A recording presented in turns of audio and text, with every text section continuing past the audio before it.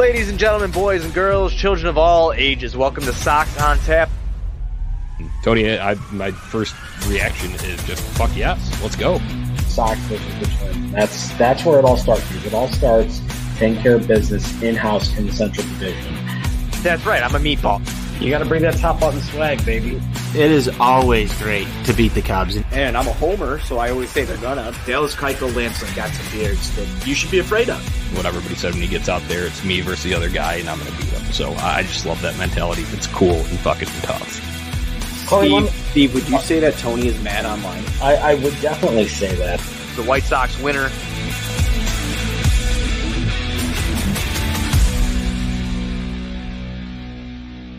White Sox fans, welcome in. It is the Sox on Tap post-game show. Johnny Nani here alongside NWI Steve discussing, putting in a nice 9-5 effort tonight, Steve. White Sox take the series opener in Detroit. How you feeling? Hey, yo, Johnny, feeling good. It's always nice to get back in that left-hand column after the rough weekend series against Texas Rangers. So you go on the road here, divisional opponent, lay the smackdown, Detroit Sox. Yes, Detroit Sox. I love that. That's a great way to open the show. Steve, they really do, actually, because you're going looking at standings. They're in a rebuild. They got injuries going on there. But you always talk about it. Taking care of the teams that you should starts right here in the Central Division. That's what it's all about. You got to kick them when they're down. The Tigers are down right now. The little Motor City Kitties out there. What up, Sal? Throw one up, boy. That's what you have to do. If you're going to get back into this race here, being 6 games out, and you got to get your way, scratch and claw back to 500, this is who you got to take care of business against. Yeah, no, absolutely, Steve. I agree 100%. And, I think over the weekend, I think we all believed that was a team that we should have taken care of business against. And the Texas Rangers obviously dropped that series in some, disappointing fashion in both Saturday's and Sunday's game for that one. So this is a good bounce back win for the Sox. Had its moments of adversity, both with on-field stuff decisions, play, and then a little bit of injuries. But on the other side of the coin, getting 15 hits and scoring 9 runs may be good. I'm still working to confirm, though. You know what's also good? When you score 9 runs and you don't allow your opponent to score at least 10. Yeah, right. Because you and Sal were interacting on Twitter a little bit, and they said, good things usually happen when you score 9 runs, and you were looking for a source. But there was anything that contradicted. I was at that ugly Cleveland game, remember, when they did score the 9 runs, but then let up the barrage late. So it's not always a guarantee. At least they scored 9 runs twice last week, Saturday against Texas, then Thursday against the Dodgers, and they lost both of those. Yeah, so there's even further proof. So it was good to see them do that. And, just looking at some highlights here, obviously, Lance Lynn storyline coming back, making his first start of the season. Obviously pushed up a little bit. Was supposed to go Tuesday, but with the injury to Kopech early on Sunday, this moves everybody up here. And Lance Lynn gets the call. A little bit of a rude welcome for him, but he did settle into it a little bit. And I would say he went, at least pitch count wise, Steve, a little bit longer than I expected. Yeah, I think they had talked that coming into the game, the expectation was he'd probably be around 70, 75 pitches. Knowing Lance Lynn, the Bulldog, and the guts and nuts mindset that he has, I'm sure he went to Tony La Russa and Ethan Katz after that 4th inning and said, I want to go back out there. And who are they to tell the big boy no at the end of the day? Yeah, I like what our guy Sox Insane tweeted during when he came out there. He says, I think Lance Lynn decides when he comes out of the game. It's not a coaching decision there. That's a great point. Yeah. And I don't know anybody that wants to get in the way of the big boy there if he gets all hot and bothered. Yeah, especially maybe Joe McEwing now. Maybe he's got a little extra fear. Interesting little segue. Yeah, I mean, let's just go and start it because obviously we're getting into the game here a little bit. White Sox were able to take a 2-0 lead early with the Pito home run in the first, but the Tigers were swinging early on Lance Lynn. You could tell that was their approach. They were swinging early. They knew that they were going to get fastballs, so they went, or cutters, whatever. It's all kind of just variations of a fastball when it comes to Lance Lynn. So they were swinging early, got to him a bit, obviously. Once again, first outing of the year. I think Stone made a good comment. This is still technically, I guess you could consider almost like a spring training-esque sort of like in terms of where he is in his, being back into the swing of things here. So he has some hits against him. Tigers tie it up at 2 in the first, and then in the second, Detroit takes the lead. And Lance was not very happy about a certain shift in there. And then him and Joe, Super Joe, have a little dust up in the dugout. Tell me what that's all about, Steve. Look, Lance Lynn is a fiery, competitive guy. We all know that. He's one guy that on this team probably brings more fire and passion than just about anybody else in there. And look, as a pitcher, you're not always going to agree with particular shifts that happen out there. I could certainly make the argument that the White Sox coaching staff probably doesn't apply information the best across the league there. So, I could understand Lance's very bold frustration. statement of you there. Yeah. Yeah. I'm really going out on a limb with that one. So, you could make the argument that maybe the shift wasn't applied appropriately in this position here. But at the end of the day, Lance is a competitor out there, and he's going to be upset about that. And I think people are trying to make this out to be a little more than it really needs to be. Fact of the matter is, this type of stuff happens over the course of 162 games all the time. You just don't always see it. It happened to be right there in plain view of the cameras in the dugout. Right. A lot of times that stuff will happen in the tunnel or in the clubhouse, and that's just part of the game. I've been part of teams that have had dust-ups like that in the dugout. It's just something that's going to happen. You're in a very competitive, fiery moment there, and sometimes your emotions can get the best of you. Yeah, no, absolutely. You took the words right out of my mouth. I was going to say, think about how much that happens when it's not on camera there. So obviously everybody can see it. But for my biggest takeaway from that, Steve, is I don't give a shit what the argument was about. Obviously, there's no audio on that. You could just see them. I like the fire and the passion, the grit, the guts, the hashtag TWTW there. Josie gives a shit. It feels like we haven't had that for most of the season with his being out. You're 100% right. We all know Lance is a guy that wears his heart on his sleeve, and he's going to go out there and he's going to have the emotions. And he was out there motherfucking himself after that first and second inning because he was not happy with his location on a number of pitches. Granted, there was quite a bit of soft contact in there and balls were finding holes, but at the end of the day, he wasn't thrilled about that. And he is not one to hide his displeasure for himself when he does not execute out there on the mound. So he holds himself to the same accountability standards that he does everybody else that is in uniform there. And that's what you want to see out of a guy. Right, absolutely. And Tony and I had kind of alluded to this. I wondered what kind of I don't know if we'd get fireworks or not, but I figured we'd get some emotion. You saw it. We saw some nut grabs. We saw some, like you said, he was MFing himself a little bit. But he was fired up too then when he did. Because like I said, the first two getting hit, pretty consistently there. But give him credit. He did settle in there. And I think that's just a measure of, once again, like I mentioned, Stone had mentioned, I think that was a great way to put it. Still kind of in terms of where he is, feels like kind of like a spring training sort of thing with where he's at in getting back into the mix here. So I was happy to see him settle down and give it a go out there when he went out in the fifth there. So after that, Steve, bullpen has to come and step up, and it was Kyle Crick, Bennett Sousa, Tanner Banks. Interesting combination. Kendall Graveman eventually locks it down, but we can go and start there because some of this, I think a lot of people are kind of tired of seeing Bennett Sousa, labor out there.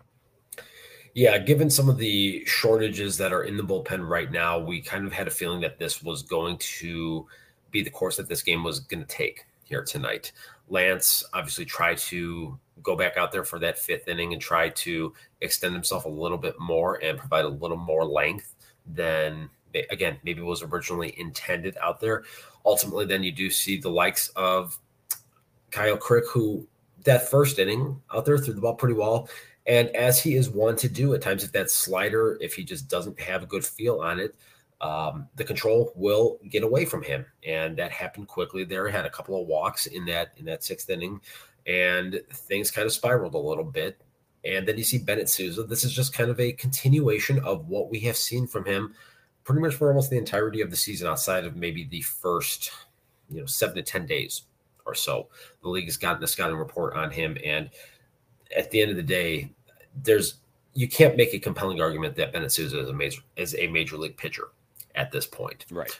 So, but again, they're so short-handed out there. They were really in a position where they had no choice. You couldn't go back to Matt Foster for a third day in a row, particularly given the struggles that he had over the weekend against Texas. You got no Aaron Bummer down there in the bullpen with him going on the IL. Kelly's on the IL. You had no choice here. And then but at the same time, then with the difficulties you had with Crick and with Sousa, you have to then tip your cap to Tanner Banks and to Kendall Graveman coming in there, doing a job, getting pivotal outs in a situation when the game was still very much in doubt in high leverage situations, and they were able to hold things in check. Right, and I think you covered Souza there. Touching on Banks real quick, I think he's had a nice rebound because he had a nice start to the year and he had a really nice scoreless stretch, and then he started getting hit. It felt like you had said league adjusting, same like they did with Souza. But now it seems like he's kind of back and finding more of a groove again, and he's had now putting together another stretch of outings that at least look decent and formidable, acceptable, right? Exactly. And that's really important because they do need a left-hander down in the bullpen, particularly someone that can actually go out there and get left-hand hitters out, which is not a strength of Bennett Souza, being a reverse split guy. So if Tanner Banks can go out there, consistently pound the strike zone, get ahead, he may be able to position himself to stay on this roster in the long run once Aaron Bummer comes back from this little IL stint. Yep, I concur, man. That lefty importance there, especially like you'd said with Bummer on the IL, because other than that, it was going to have to start looking for external options, which our guy A. Kins wrote a nice little piece at ontapsportsnet.com if you're looking for a little commentary on the left-handers in the bullpen there. As we're talking about wrapping up the pitchers here, Kendall Graveman, very efficient, quick outing there, 14 pitches, so that shouldn't tax him too much. Good to see him lock that down. No drama, no headaches in the ninth. He's usually been nails overall, I would say, this year. So let's get to the fun part, Steve. Let's get to the bats. I need someone to confirm or refute, because I'm not like a great stat guru in terms of diving in and getting this information real quick. Was that the first multi-home run game by a White Sox player this year? Talking about Jose Abreu, bookending it with 2-run home runs, first and ninth. Yeah, I believe it was. I can't think of another circumstance or another game this year when it possibly happened. I was just going to say, I went back and for possible culprits, I went and looked at game logs for Tim Anderson, AJ Pollock, Andrew Vaughn, and Jake Berger, and I did not see a 2-run home run game in there. And I know Yaz hasn't, because I had like 2 all year. So yeah, so I would think we're there. But how great was it to see, and how much does Pito just love mashing in Detroit, man? It's ridiculous because we have more of a hitter-friendly ballpark. It's a very spacious alley out there in Detroit, but yet he's hitting it out to the deepest part of the park. And even that first one, he pissed on to left field. We've been seeing that since he came into the league in 2014. As soon as he sees that stupid, dumbass Old English D, his eyes just light up and he wants to just murder baseballs.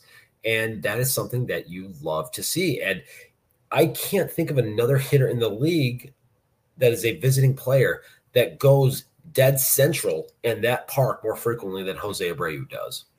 My favorite part about that ninth inning home run, obviously it was good. You got a hashtag set the tone in the first inning. And like I said, he did piss on that one, hit it really hard out to left center. But the dead center shot, A, it's always cool and tough. And then B, I love our guy Tony on Tap. His tweet, he says, Pito just said, fuck you to that wind that was blowing straight in. And he's like, I'm just going to hit this thing, baby, out to dead center. And that he did, up into that batter's eye where it wasn't even just, just over the wall there. It was into that little like shrubbery that they got going out there in center field. I love to see it because we've been waiting for a power surge like this. Johnny, real quick, what happens when ball go far? Team go far. Confirmed. Oh, that's big news if true. Yeah. So when you out homer your opponent, I can't remember what the statistics are this year. I want to say it's something like 2/3 of the time when you out homer your opponent, you're going to win the baseball game. In the year 2022, it is a game of power. It is a game of home runs. When you hit the ball out of the ballpark, particularly when you hit multi-run homers, which that has been a significant issue for this team. So Jose Abreu hitting a pair of 2-run homers is especially vital. So that's what you want to see. He has been on an absolute tear, I would say, for about 3 weeks now. And he's really gotten going, and he's trying to carry this offense on his back at this juncture. And they are actually starting to get going here, I would say, in the last 7 to 10 days or so. And he's really been the catalyst for this. Right. And I think some of the issues just stemmed from not putting together a complete team game, because you're at least, like you had said, talked about those, scoring 9 and 9 again against Texas in certain games over the weekend. So I one last thing on Jose Abreu. What did I have there? It was good to see him rebound too after the kind of maybe not clutch commentary that he received after the game on Sunday. Obviously, frustrating game all around for everyone there, but he had a couple tough instances with grounding into a double play, striking out in the the last inning of that in the 12th. So good to see him back there. And obviously, you want to see it done in clutch situations more frequently, but putting that in A, setting the tone, and then B, bookending it, putting that final insurance blast out there just makes you feel a lot better at the end of the game there. So props to Pito for that one. But as we're looking up and down, like I mentioned, 15 hits in this one. Hey, Jose Abreu had a 3-hit night himself. Leury Garcia 3, a couple guys with 2, and Pollock, Vaughn. Robert, after a couple shitty plate appearances early, how about Luis Robert turning around and finally roping some singles there? That was certainly encouraging to see. Definitely need to get him going. He has not looked as explosive offensively since he came back from his COVID stint. We've been talking about this in the group text thread. Just a lot of at-bats, weak passes on balls down and out of the strike zone, particularly on sliders, rolling over them, hitting a lot of ground balls, hitting a lot of soft fly balls. So seeing him stay on the ball a little bit deeper, hit the ball with some authority to right center, hopefully that is a good sign that he is starting to get locked in a little bit, because they could certainly use his presence there offensively to help kind of counterbalance things, because unfortunately, one of the hottest bats that this team's had in their lineup for the last 2 weeks or so, he might be out for a little bit now, and I'm sure that's probably something we want to get into here. Right. Yeah, I was going to get into that. Last thing on Luis Robert there. Tony and I just talked a little bit on Sunday Funday episode about Luis Robert gets in these funks, but he can also heat up then. So that's why I go to that, and I want to just talk. Yeah, I wanted to touch briefly on that. Hopefully this is the signs of him starting to get out of said funk, his most recent one here. So going on to the next guy, a hot bat that we may be without here for a little bit is Jake Burger in the 4th inning, kind of inside pitch that he was turning into and swung. It ended up being a strike, but it did hit him in the hand. Obviously, he was shaking it off. Finished the at-bat, grounded out there. I had an inkling that he was going to come out, though, because he was still kind of waving it as he came back to the dugout, Steve. And this is tough. We had a similar situation with Andrew Vaughn. I know his was a hit by pitch way back. It was like right at the beginning of May when that happened to him. So very likely that I think we could see an IL stint from Jake Burger. That's not what you want to see at this point. Burger has done a really nice job of trying to pick up the load for some of the other guys that have been struggling in the last 10 to 14 days. And he's been doing it providing power, which I talked about this just a couple minutes ago. It is important that this team begins and continues to hit the baseball out of the ballpark. And he has been doing that with regularity here. Coming into tonight, he was actually leading the team in home runs. And the fact of the matter is he's got significantly fewer plate appearances than the rest of the guys on the active roster. So he's come in and he has provided a jolt to this team. So now if he does have to miss some time here, and they did get the X-ray reports that it came back negative, so that is a positive sign. Obviously, there's going to be some swellness and there's going to be some soreness associated with that. So I wouldn't anticipate seeing him probably till Friday at the earliest. I'm not a doctor. I just play one in real life. Yeah. So we'll see what ends up happening with that here. But that's going to be an absence in the lineup that they are going to have to find a way now. Someone else is going to have to step up, whether it's AJ Pollock, Yohan Moncada, Luis Robert, hopefully getting going. Someone's going to have to pick up that slack for what Jake Burger has been providing. Yeah, no, absolutely. Scott's got a good few comments in here. Scott Moreno, always appreciate our listeners commenting here in the YouTube stream. Make sure you subscribe on Tap Sports on YouTube. But he says it's always something. Our guy Sean Roberts kind of dubbed that early in the season because it is. It's always something that plays right in with that. So White Sox and feel injury cursed because this isn't the only one. Before the game, Yasmani Grandal goes on the IL. So you're without. Granted, he was overall, obviously putrid /line and a little bit unlucky, but then also just underperforming overall. He was starting to figure it out though, Steve. So it's like you got to, like you'd said, get it from those other sources. I will say one of those guys that you had mentioned in there though about picking up the slack, and I think he's been doing it a swell job of it as of late, and that's AJ Pollock. Because I think it was his 5th consecutive 2-hit game or multi-hit game. Yeah, Pollock has really started to swing the bat well. This was something that was talked about early in the season. Molly Knight, who covers the Los Angeles Dodgers, was replying to someone on a website known as, I believe it's twatter.com, that Pollock is going to be terribly cold during the month of April, and people are going to be clamoring for his DFA. And then by late May, early June, people are going to be naming their dogs Pollock on the south side. And so we're starting to see that a little bit. He's picking up the slack here offensively. Really would like to start to see him drive the baseball a little bit more. Again, this team has been so power deficient for a good portion of the season. If they hopefully can begin driving the baseball, hitting the ball out of the ballpark with more regularity, the outcome will be more positive, in my opinion. Yep. Nope. I agree. And I you know what? I do enjoy me some AJ Pollock. So I was one that could stick through that, but I understand the frustration from it early on. It's nice to see him get going here, and that coinciding with kind of the whole team, as you had said, when you're talking about recent trends here. It is nice to see the offense score runs. And Steve, maybe this is just what they need to play, rebuilding kind of more of a basement dwelling team with some pitching injuries, some major pitching injury issues that the Tigers have had here. So feast on some of these guys. That's what you should do. You should do some bum slaying. My junior college baseball coach, the immortal Steve Ruzich, used to say all the time, take advantage of the weak sisters of the poor when you play them. When they come on the schedule, and if you are struggling or if you are rolling, you got to go out there and you got to step on their throats. So this is a very vital 3-game stretch in the Motor City. They've taken care of business here the first day.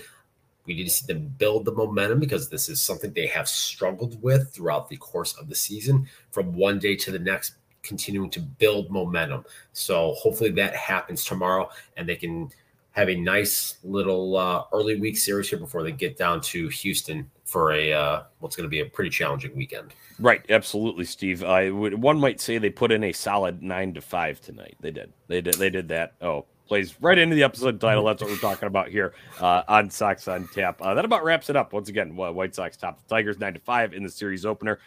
Tuesday will be Dylan Cease Day up in Detroit. Steve, what are we looking for from game 2 of the series? Go out there, pound the strike zone, work ahead early and often, get ahead 0-1, 0-2, 1-2, so you can drop that motherfucking hammer on those Tigers hitters. They had talked about this on the broadcast. This team has hit 3 home runs in the month of June.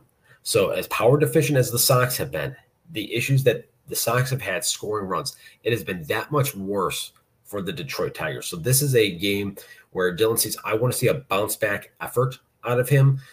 I know the runs that were given up this past Thursday against the Dodgers in that game, I want to say 5 or 6 of those were unearned. All of them were unearned. Right. But that doesn't change the fact that if you want to be a top of the rotation arm, you can't allow those runs to even score. You got to go out there and you have to bury teams when you have an opportunity to do so. Granted, yes, I know the Dodgers are a very good baseball team. They've really been the standard across Major League Baseball for the last decade. But if you want to be one of those top dogs in a rotation, if you want to be considered an ace, you have to find a way to start pitching over those things. So I want to see Dylan Cease go out there, have the mindset of I'm going to go out there and I'm going to dominate, because this is a Tigers team that is offensively deficient. So pound that strike zone early, often, and get another dub.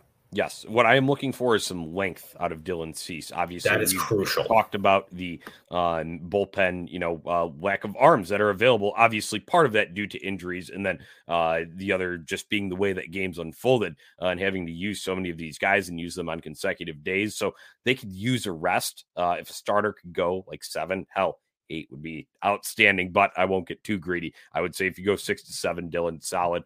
Keep your team as a chance to win.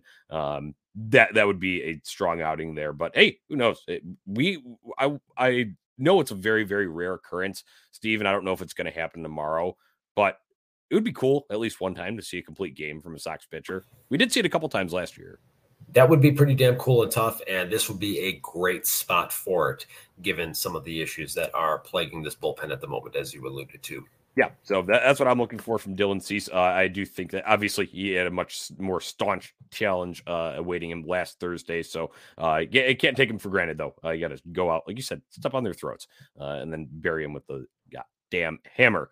That's what I want to see from Dylan Cease in Game 2 of the series. All right, hit me with a pick to click, and we can get close to wrapping this baby up here. All right, so with pick to click action in mind here, I actually think that Yoan Moncada.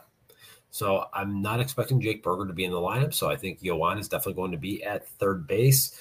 We actually saw him get a base hit. He took a walk here tonight, so maybe he's starting to see the ball a little bit better out there. This could be tomorrow could be the night that he leaves the ballpark and hits his first home run in almost a month now since he came back. Yeah, nope, absolutely. That would be a nice sign there. And he did get a hit today. He did. It was amazing. I could not believe it. I thought it was just an illusion at first, but no, it was real. Yoan Moncada did strike one in the hit column tonight, so that was good to see. I like that pick, Steve. We'll get him jump started here a little bit. I would enjoy. I think all White Sox fans would enjoy seeing that. I'm going to go with a guy who has really stepped up nicely in light of another injury, and that's Danny Mendick. And I don't think I've picked him since he's come back from this, since he's come up after Tim Anderson's injury. So he once again has overachieved for what we've expected of him, of his bat at least. He's always pretty solid in the field, but man, I will got to give him credit. Granted, it's not a whole lot of power, but he's getting on base. He's hitting some singles. So I'll go with Danny Mendick. Maybe a multi-hit game from him. That'd be nice to fulfill my pick-to-click needs there. So final thought, Steve, and then we can get out of here. Good way to start the series. Again, get a losing team out there, team that you are better than. Go out there, take care of business. You took game one tonight. Follow this up tomorrow. Let's build some momentum here, and let's win a series tomorrow. All right, I love it. I gotta just show some love to my guy Lance Lynn. It was great seeing him back out there. I know, like I said, he's going to have better outings in the future. He's going to go longer in the future. He's going to have more intensity in the future. Although I did like the intensity they brought tonight. But Fear the Beard is back. You can pick these up on tapsports.bigcartel.com if you're looking to get one of those Fear the Beard shirts. They are nice outline of Lance's face there. He's hashtag back, baby. He is. He's hashtag back. So that was my takeaway from tonight. Like the fire, passion, grit, TW, guts and nuts, all of the above. It was just nice to see back on my television. I can't wait to see him at 35th and Shield. So he just got me excited to, have one of my favorites back out there. So that's about it. That's all we've got here. Listeners, thank you for tuning in. Everybody who's in the comments here, we always appreciate you contributing to the discussion. Love pulling your comments up here and getting some additional topics into the show. So make sure you're subscribed to OnTap Sportsnet on YouTube so you can chime in on that discussion. And as always, visit OnTapSportsnet.com for all your Chicago sports literature and podcasting needs. Hit us up on social media at Sox on Tap and at OnTap Sportsnet. That's it. Solid 95 for the White Sox tonight. Until next time, White Sox forever. White Sox for life.